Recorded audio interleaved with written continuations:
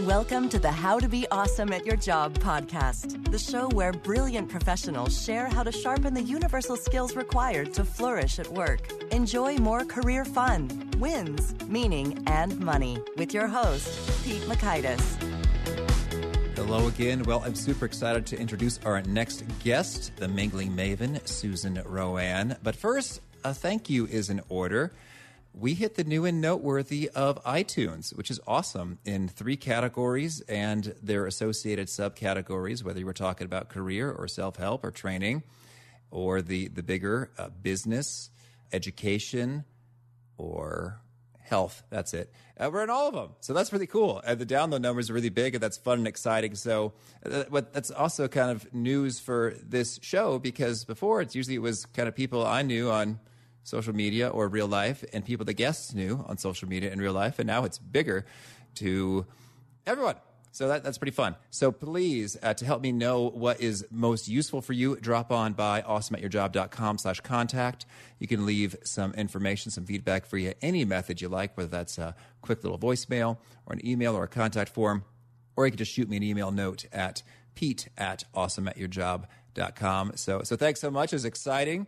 And this lasts for a number of weeks, and we're just grateful for it and really cool. So thank you for that. So I'm on to business content here, talking about our guest, Susan Rowan, today. It's so fun. I met her 10 years ago at an Illini Writers Come Home event, and go figure, this champion of networking and mingling had a bit of a memory of me, and we were able to reconnect, and she's got some great insights to share here. It was fun because I had read her book in high school or college, because yes, I was that kind of a kid. And then I bumped into her at this event, like, oh, hey, here we are, 2 Illini writers coming home. That's fun. So Susan Rowan shared really from a lifetime of experience in the world of networking and mingling. And some of my absolute favorite takeaways were: 1, how to reframe the dirty word networking by calling it what they call it down on the farm. 2, 3 essential traits for a self-introduction. 3, numerous safe opening lines you can use in conversation when meeting new people. And 4, the OAR technique, OAR, it's an acronym, for keeping conversations going. So a bit about Susan. Susan Rowan is known as the mingling maven, and is perhaps most famous for her book, How to Work a Room, which has sold over 1 million copies across 13 countries. She's been named by Forbes.com as one of the networking experts to follow in 2015. As an author and in-demand international keynote speaker, she has shared her message of connection and communication with audiences worldwide, and in diverse publications including the New York Times, Financial Times, USA Today, Forbes.com, CNN.com, Men's Health, BuzzFeed, the San Francisco Chronicle, the Wall Street Journal, and on many TV and radio shows and podcasts worldwide, like this one.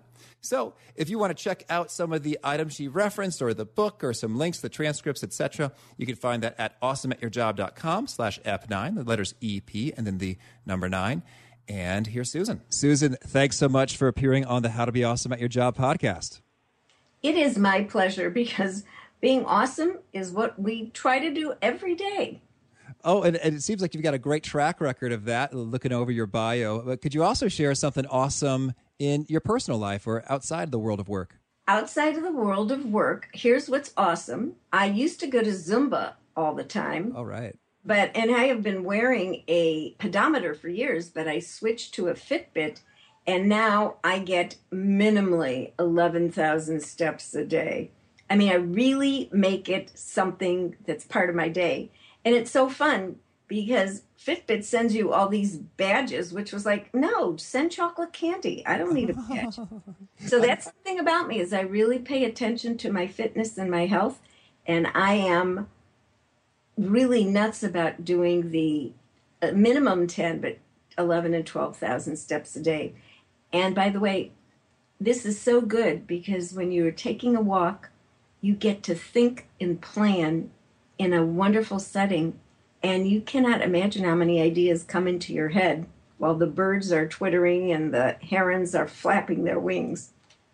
Well, fantastic. And so I'd love to hear maybe a little bit about some of your original ideas that sort of started you down the pathway to becoming the mingling maven. Sort of what's your origin story, if you will, if the mingling maven were a superhero? Well, and the mingling maven is there you go. Yes. Well, first of all, we found this out in common. That's how we met. I went to the University of Illinois, That's grew up right. in Chicago, went back to Chicago and teach, moved to San Francisco, taught in San Francisco, and then something happened that really hadn't happened in the annals of education. San Francisco Unified laid off and sent layoff notices to 1,200 teachers back in the day because of Prop 13 overage. And my colleagues and I received these layoff notices. That's my basis. And it all came out of, oh my gosh, my friends and I were being laid off. What will we do next? Well, that's kind of exciting how a piece of bad news turned into a great opportunity for you. And so then I'd imagine once you're figuring out the job and career change pieces, you zeroed in on, networking, mingling is absolutely critical to that end. Well, here's what I did. I looked in the newspaper. All these teachers were being laid off. And I was getting phone calls from friends. Oh, I don't know what I'm going to do. Don't know what I'm going to do. Susie Sunshine here said, well, you're good at this. You're good at this. You could do this. And the third time, one of my friends said, well, I know I really can't do that. I got a little, shall we say, Chicago on her. All and right. said, really? You have two gifted sons. You should be able to do something. And then I realized it wasn't the best way to motivate anyone. But I knew from being an educator, when you take people through a process so that they know their skills, know what they're good at, know what they want to do, know what they don't want to do, know what's out there, that helps them move along the journey. And so that's why I designed the workshop. But here's the thing, you give me too much credit, Pete. I thought after the workshops, I then would get a job, and I didn't prepare. But I had someone I heard speak on networking. I literally left my house one evening, drove downtown to San Francisco, signed up, heard a woman speak on networking, and said to myself, A, that's how I lived my life, didn't know it had a word, and B, I need my former colleagues to know how to do this. And I invited her to be part and be a presenter in that one-day seminar. And after it was off the nonprofit status, I said to her, the late Sally Livingston, I don't know what to do. I have 100 people on a waiting list. And she looked at me and said, oh, my dear girl, 100 people on a waiting list. You have your own business. She said, you must come with me Monday night to hear this fabulous speaker, Patricia Fripp, speak at Women Entrepreneurs. And I did. So here's what I would say to our listeners. When someone who you adore, who you know adores and respects and wants you to be happy and fulfilled and successful, has an idea, do it. Okay, I'm convinced. So now I'd like to dig a little bit into even the word networking. So you said you didn't realize there was a word for it, but that word is networking. And so I think some people even hear the word networking and they go, ooh, their skin crawls a little bit. They think this is awful. I don't like that. That feels like it's shallow or greasy or we're using people. What's your take on that? Well, I have heard all of the above, and I think I sent a tweet a month ago that said, if you think or say this, stop it immediately. And the reason is, when we say networking and we think of it being sleazy or greasy, it's maybe because how some people under the guise of networking have misbehaved. Oh. But really, networking is a life process. So this is what I would say to you and to our listeners. We gave it this name, but I had a client who told me what they used to call this process networking when he grew up on the farm in Michigan. And this is a term that I think you'll like better, and it'll help you reframe everything you do within this context. Let's hear it. PJ, well, what's the agricultural word for networking? And he just smiled and said, oh, we called it helping. Oh, all right. And so really, if someone comes up to you and says, oh, could you help me? I was looking for... How many people actually look at people and say, actually, no, I'm a selfish narcissist and I won't help you? Nobody does that. So helping people, everybody feels good when they help someone. I am a selfish narcissist and don't want to help you. You could tweet that. That's fun. Yes. So really reframe the networking. If you think of it in those terms, and there are a lot of people that do, you will really miss out on the essence of life. In the essence of life, and this has just been proven for the 18,000th time, what makes people happy isn't money. It isn't celebrity. Good health helps, but that isn't necessarily it. One thing only, and that is relationships. It's out of a Harvard study of 75 years, relationships. So if you are working a room, if you are networking, if you're showing up at your professional, if you're showing up at work, if you're meeting people, if you are building relationships, staying in touch, showing up, you have a better chance of thinking of yourself as happy than the person that's all about the money, all about the celebrity. Oh, that's lovely. And so, was that the Valence study with the Harvard men and following over the decades? It was a 75 study, and I think the guy's name, and actually I wrote it down, was Robert Waldinger out of Harvard. Okay. And he did a TED Talk, but that's not how I heard him. I was listening to the classical radio station, and they quoted it. Now, you must understand, I called myself and left this message so that I could pick it up and check them out. I would have written it down, but I drive stick shift, and none of our audience wants to be on the road when someone driving stick shift is writing notes to herself. Yeah, safety first, absolutely. Well, that's fun. I look forward to digging into that one. And so networking, we've got a nice little reframe there. We call it helping. That's what they do on the farm. And that seems like something that's just natural to human experience and brings about joy and such. So then in practice, though, let's imagine a scene like we're at a cocktail party, a mixer, a kickoff event for something. So it's happening. I'm there. I'm in the scene. There's a person that I don't know who looks a little bored, little looking around like they could be open to having some conversation. What do I say there? Because I think maybe I'm a little self-conscious about small talk or mentioning the weather. Like, part of me is just imagining they're going to mentally respond like, really? The weather? Is that all you have to contribute right now? So set me straight. How should I approach this individual, and how should I be thinking about it? First of all, I am going to set you straight. All right. And I've been doing this for like a number of years. What you just described is not networking. Networking and knowing how to work a room, mingle, socialize, circulate, that's one skill. Networking's a separate skill. And that's why I think people walk around, oh, I hate networking, because they really feel walking into a room full of people that they don't know is very uncomfortable. Most people don't feel uncomfortable following up and sending you the article that they promised or introducing you, but walking into a room full of people, that's uncomfortable. Networking is the follow-up skill. You can be great at working a room, but if you have no follow-up, you have no network. And I can prove this because there are people that are great at networking. Honestly, Pete, they follow up, they send you the material, they introduce you to people, they send you a lead, but the thought of walking into a room full of strangers still makes them uncomfortable. What we need is both skills. Does that make sense? Oh, I hear you. So one you call networking the follow-up, the relationship building piece. And then would you call that mingling, or what's the term you use for the other skill? Being, because I wrote the best-selling book All right. on the title, I call it Know How to Work a Room. You can call it mingling. We also call it socializing. We call it circulating. You can call that, but that piece isn't really networking. Networking is the follow-up. Because there are some people, by the way, great in a room. Oh my goodness, they tell great stories. They're fun to talk to. They're wonderful. And they not only do not follow up, they have no interest in following up. We call them the one-night stands. Oh. They are great at an event, at a party, at a conference.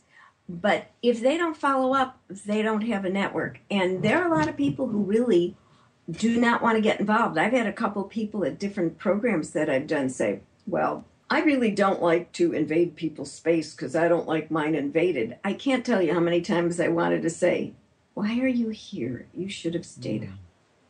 If you're not going to welcome conversation, if you're not going to go over and talk to people, but if you don't want people to come over and talk to you, why leave your home? That makes total sense. So let's give you some tips. Let's do it. So here's what I'm going to do. You know you've invited. Now I want to get into the old teacher mode. Take it away. You see it could be an evite, it could be an email, it could be a mailed invite. You've been invited to a professional association meeting, a wedding, a conference, a meetup. First thing you do, RSVP. All right. People really don't like when people show up unannounced, especially if there's food involved and they didn't order enough. So be well-mannered, pay attention to etiquette, RSVP, and then show up. Now, sometimes some things happen and we RSVP and we can't show up. Then what we do is we send the email, we send the response, says, so sorry, can't make it. Because there's no point in managing your online reputation if you're not managing your in-person and your total reputation. Okay, makes sense. So we follow some good etiquette, some good respectful practices associated with alerting people as to whether you'll be there and being appropriately prepared. So that seems to be the first phase. First phase. But before you go anywhere, what you do is you prepare. And what you prepare is first a self-introduction. You make sure that you know how to introduce yourself, because you can't rely on someone going, there's Susan Rowan, author of How to Work a Room. Come on in, Susan. Everyone wants to meet you. Well, wouldn't it be great if that were true? You are responsible for your own self-introduction. But I want to give everyone the 3 traits, the Rowan traits of the self-introduction. They are not an elevator pitch. All right. Elevator pitches should be pitched and never even given in an elevator. It irritates most people. Oh. What you do is, I got into this elevator to listen to you go on about yourself for 15 seconds. I don't think so. But at any event, it's a pleasantry. It's 7 to 9 seconds. Okay. And your tone, hey, it's great to meet you. Oh, looks like you're blah, blah, blah. You have to sound enthusiastic, interested, energetic. 7 to 9 seconds. Second trait of your self-introduction, you key it to the event. You're not going to introduce yourself at a local Rotary the same way you're going to introduce yourself to the Association of, Millennial Architects. Okay. You have to help people in that room give context for why you're there. So you give them an introduction that has something that lets them know why they're there, why you're there, so they know what to talk to you about. And then the third trait is that instead of giving your title, according to my friend Patricia Fripp, a fabulous author and speaker and executive speech coach, you give the benefit of what you do. Right. I'm Susan Rowan. Nice to meet you. I help people mingle. Okay, what does that mean? I'm the mingling maven. Give people something so they can ask you the first question, and then you're invited to explain a little bit. Oh, yes, I go all over the world and talk about how to work a room as a keynote or a seminar because I wrote that book. And then you stop and you turn to the other person and say these 4 words. And how about you?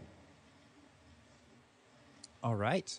So that sounds pretty step-by-step. You've RSVP'd, you've prepared your self-introduction, and then when you encounter someone, you sort of extend your hand to shake, or just say, hello, my name is name, followed by the seconds? How about this? It's a case, if you're standing next to someone at the dessert table, you will probably not say, hello, my name is Susan Rowan. You'll probably say something more impromptu like, doesn't that look delicious? I wonder how many calories that mini eclair has. It sounds like small talk, but it's what you have in common at the moment. And that's a good place to start, is rather than introducing yourself, say something about where you are and what you're both doing, which is trying to pick out desserts.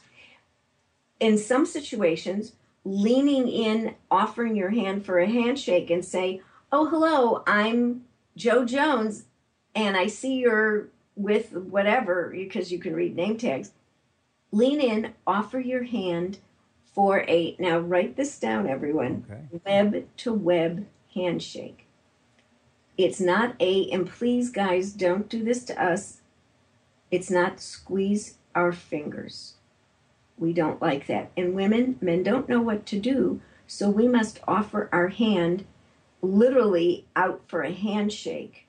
And if you think someone, and this is from the chapter of Let's Not Be Misinterpreted, if you think someone will come in too close, lock your elbow.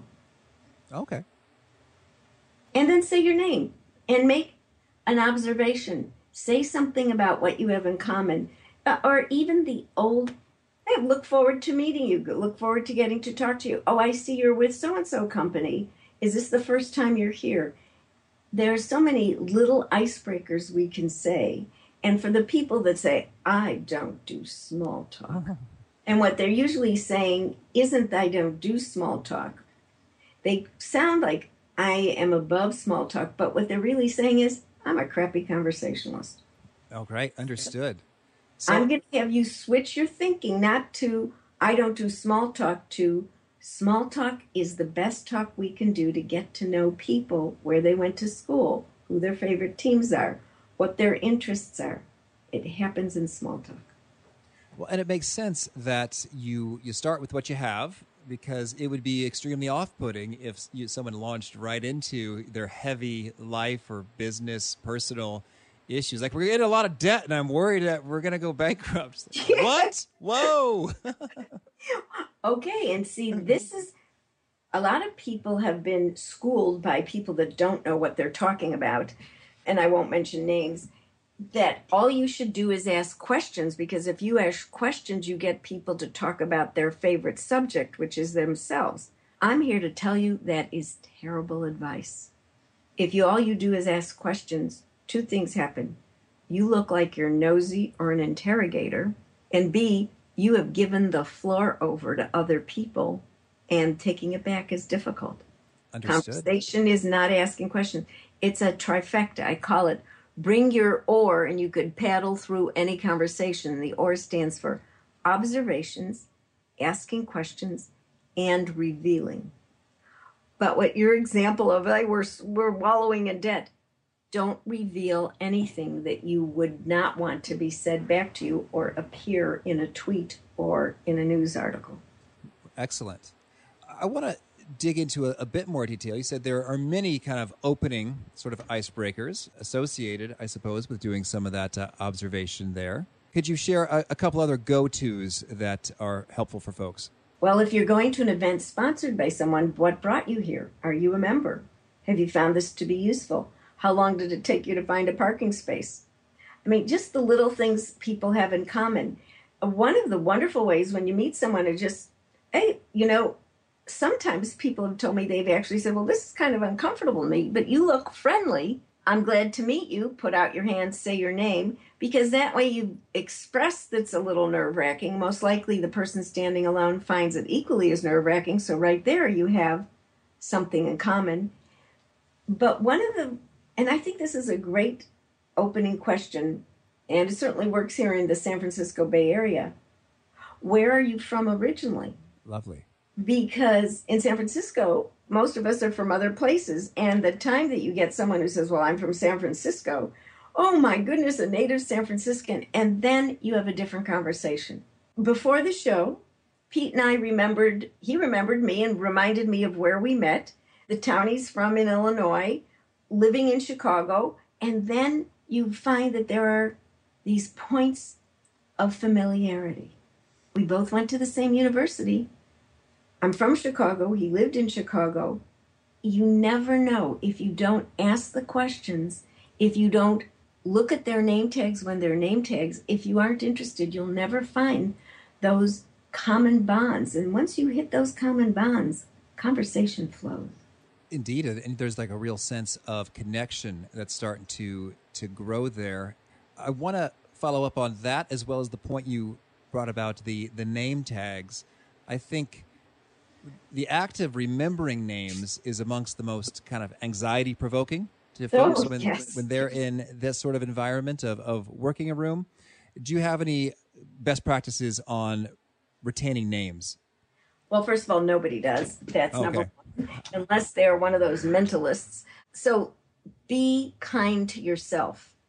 don't think you're going to remember everyone's name that you met, because we're meeting 100 times more people than our grandparents met. What you do, and this was taught to me by a gentleman who was in one of my presentations in El Paso.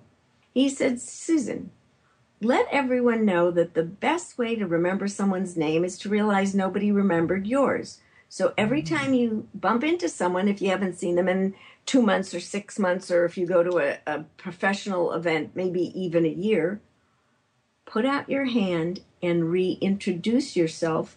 And he said, with your first and last name. He said, why would I do that? And he said, really, 90% of the people are going to mirror what you do. So if you don't remember their name and you say your first and last name, most likely they will say their first and last name, and then you don't have to struggle. That's good. That's good. And it's rather unlikely, I mentioned, a small percentage of the time will they ever say, yeah, I know, and we met at this event, jerk. Okay, right. Now, I want to say something that we should never say, because I've heard people do this, and never, ever, ever say to someone, do you remember me? Oh. That puts people on a spot.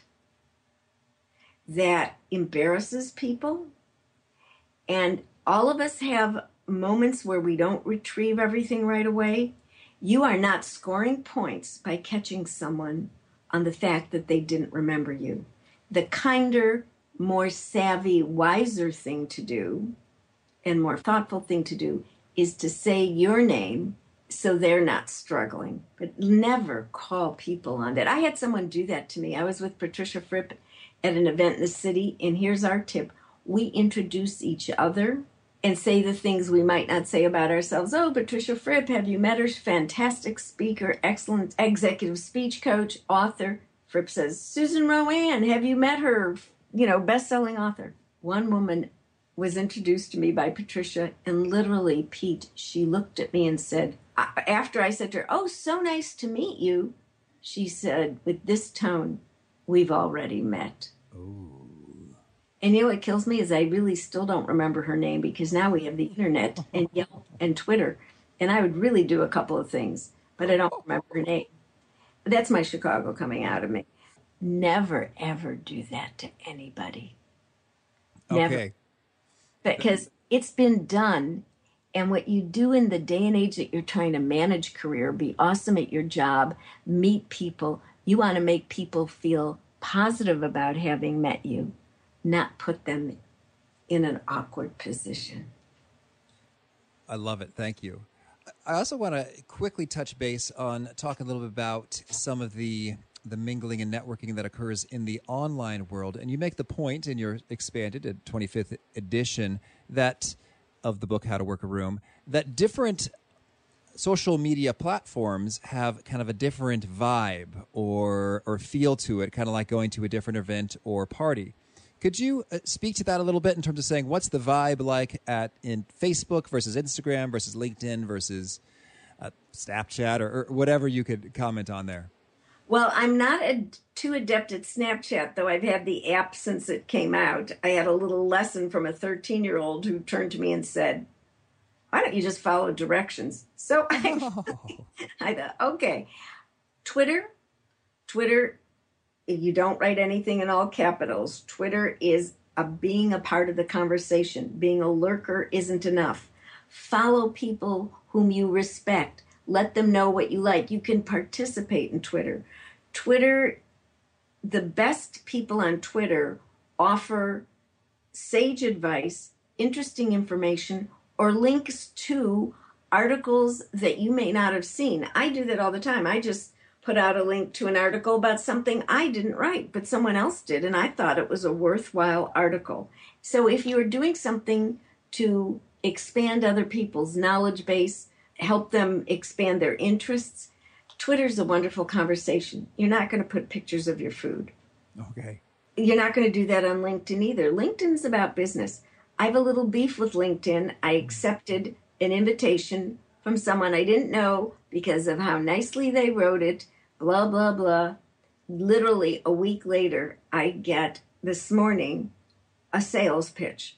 Oh. I did this. I wrote the person back an email saying, I accepted your invitation, even though my policy is never to accept invitations from people I don't know or haven't met. And here I am a week later reading your pitch. And I said, I am going to post this on LinkedIn and go back to my old policy.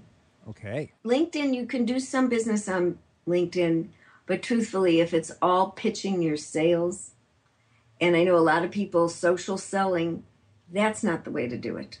So I don't know what the answer is, but go to LinkedIn. You'll find a lot of interesting information.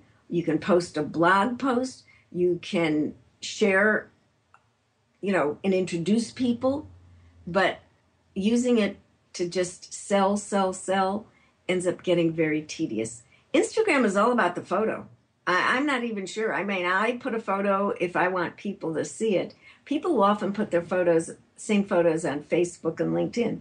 My Facebook personal page is different than my Facebook biz page. But by the way, if you want to, you can go to Susan Rowan, Facebook/Susan Rowan biz with a capital B.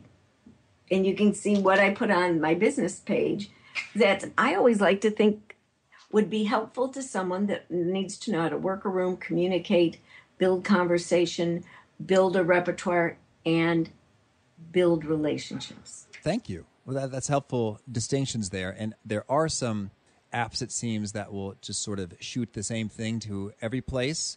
But that seems to be the direction that a lot of marketing gurus are speaking to, is native content and specialized content and distinctive content, because there are different vibes associated with each of these places.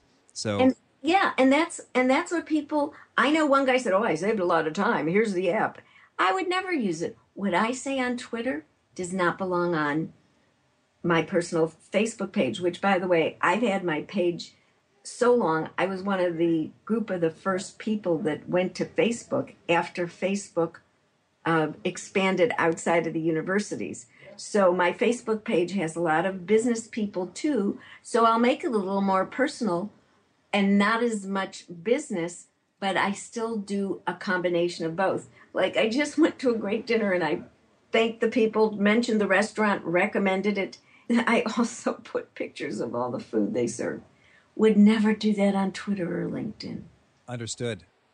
Well, thanks for these tidbits. I'm just about ready to shift gears into the rapid fire kind of 1-minute responses to the fast favorite questions, unless there's anything else you want to make sure we put out there before shifting gears. Okay, this is it. Before you go anywhere, read the paper, whether it's online, offline, or on your watch. I used to say if you're Dick Tracy, but now that means app. Read for information. Go everywhere. If you're not sure what conversation you can make, come with 3 items you could talk about. I mean, no matter what time of the year, there's some sporting event, there's some new movie, there's some new book, there's some trial. Unfortunately, how the world is turning, there's usually some thing that's happened in a part of a world that is unspeakable, and people do need to talk about it.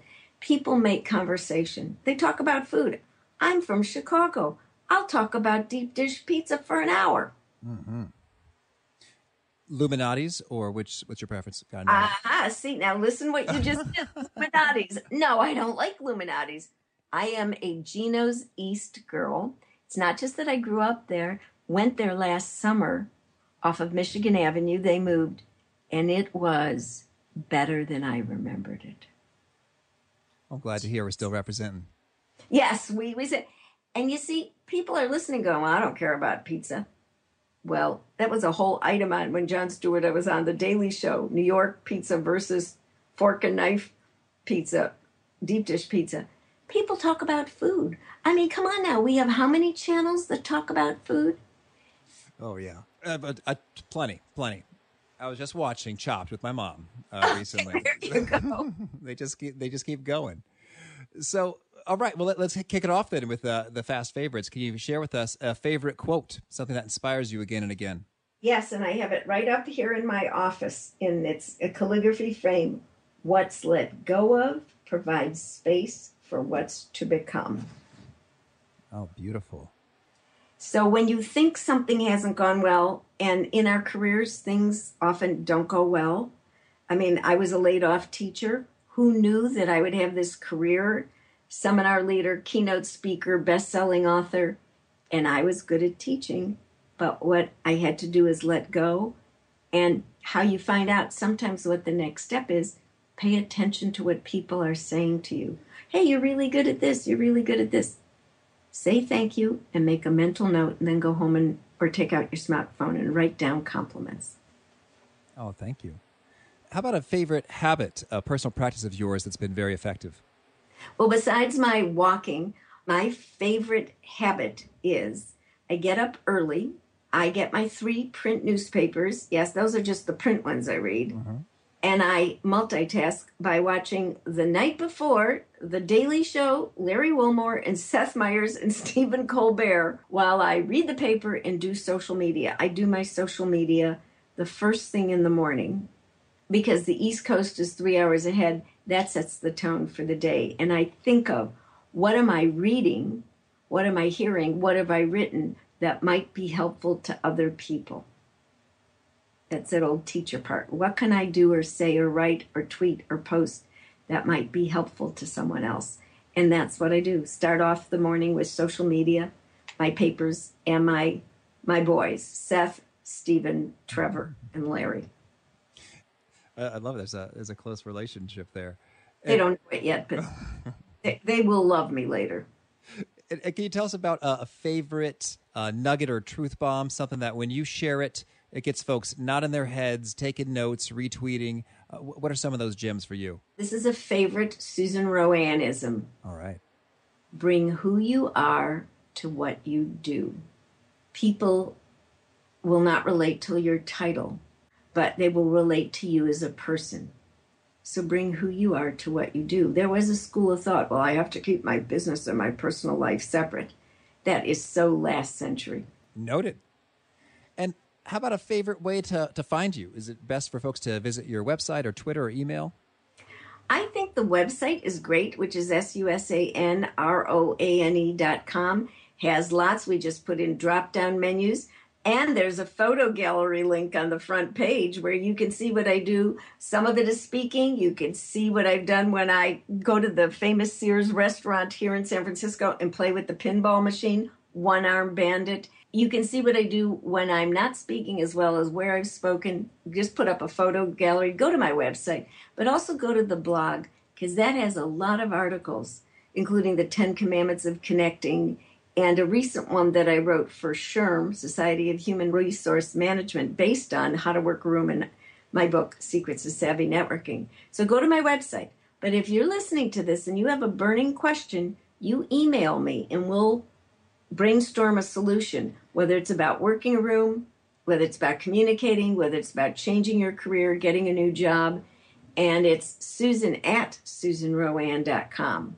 But if you want to hire me to speak for your company or your organization and have a budget, by all means, 415-461-3915. Call me. Oh, thank you. Immediate access. And how about, in terms of parting words, a favorite challenge or call to action you'd leave folks who are seeking to be more awesome at their jobs? Being more awesome means the obvious, that you work hard, you ask questions about what you don't understand. If you see someone that you think is good at it, you can have them become your mentor. You don't have to say, will you be my mentor? Because it's not Valentine's Day. But you can inspire people to want to mentor you. But the second thing is, no matter how good you are at your job, the ability to work a room, communicate with people, approach people, make connections is what's going to take you to the next level. And by the way, if someone comes to my website and signs up on my mail list, which is right there, you get a free copy of my ebook, which is The Nuances of Business Networking. Oh, thank you for that. And also, thank you, Susan, so much for taking the time here today. This has been a real treat, and I thank you for the wisdom you shared with me when I first read your book in high school and continuing to share here now today. It's been a real treat. Thank you so much, Pete, and I hope everyone is awesome at their job. Thank you. Well, I hope that was as much fun for you as it was for me, and you're now kind of charged up with an extra dose of confidence and tools for the next time you find yourself in a mingling environment, as well as a healthy dose of accountability for make sure you follow up with people and don't drop that ball if you owe them something. I've done it before, and it's been done to me, so I make the world a better place. So, again, you can find that stuff at awesomeatyourjob.com/ep9 for the goods, and I look forward to next time. Bye-bye. Thanks for joining us for today's episode. To get the most out of this conversation, visit awesomeatyourjob.com to find today's show notes, transcript, and infographic summary cheat sheet. For more entertaining professional skill sharpening, be sure to subscribe to catch the next episode of How to Be Awesome at Your Job.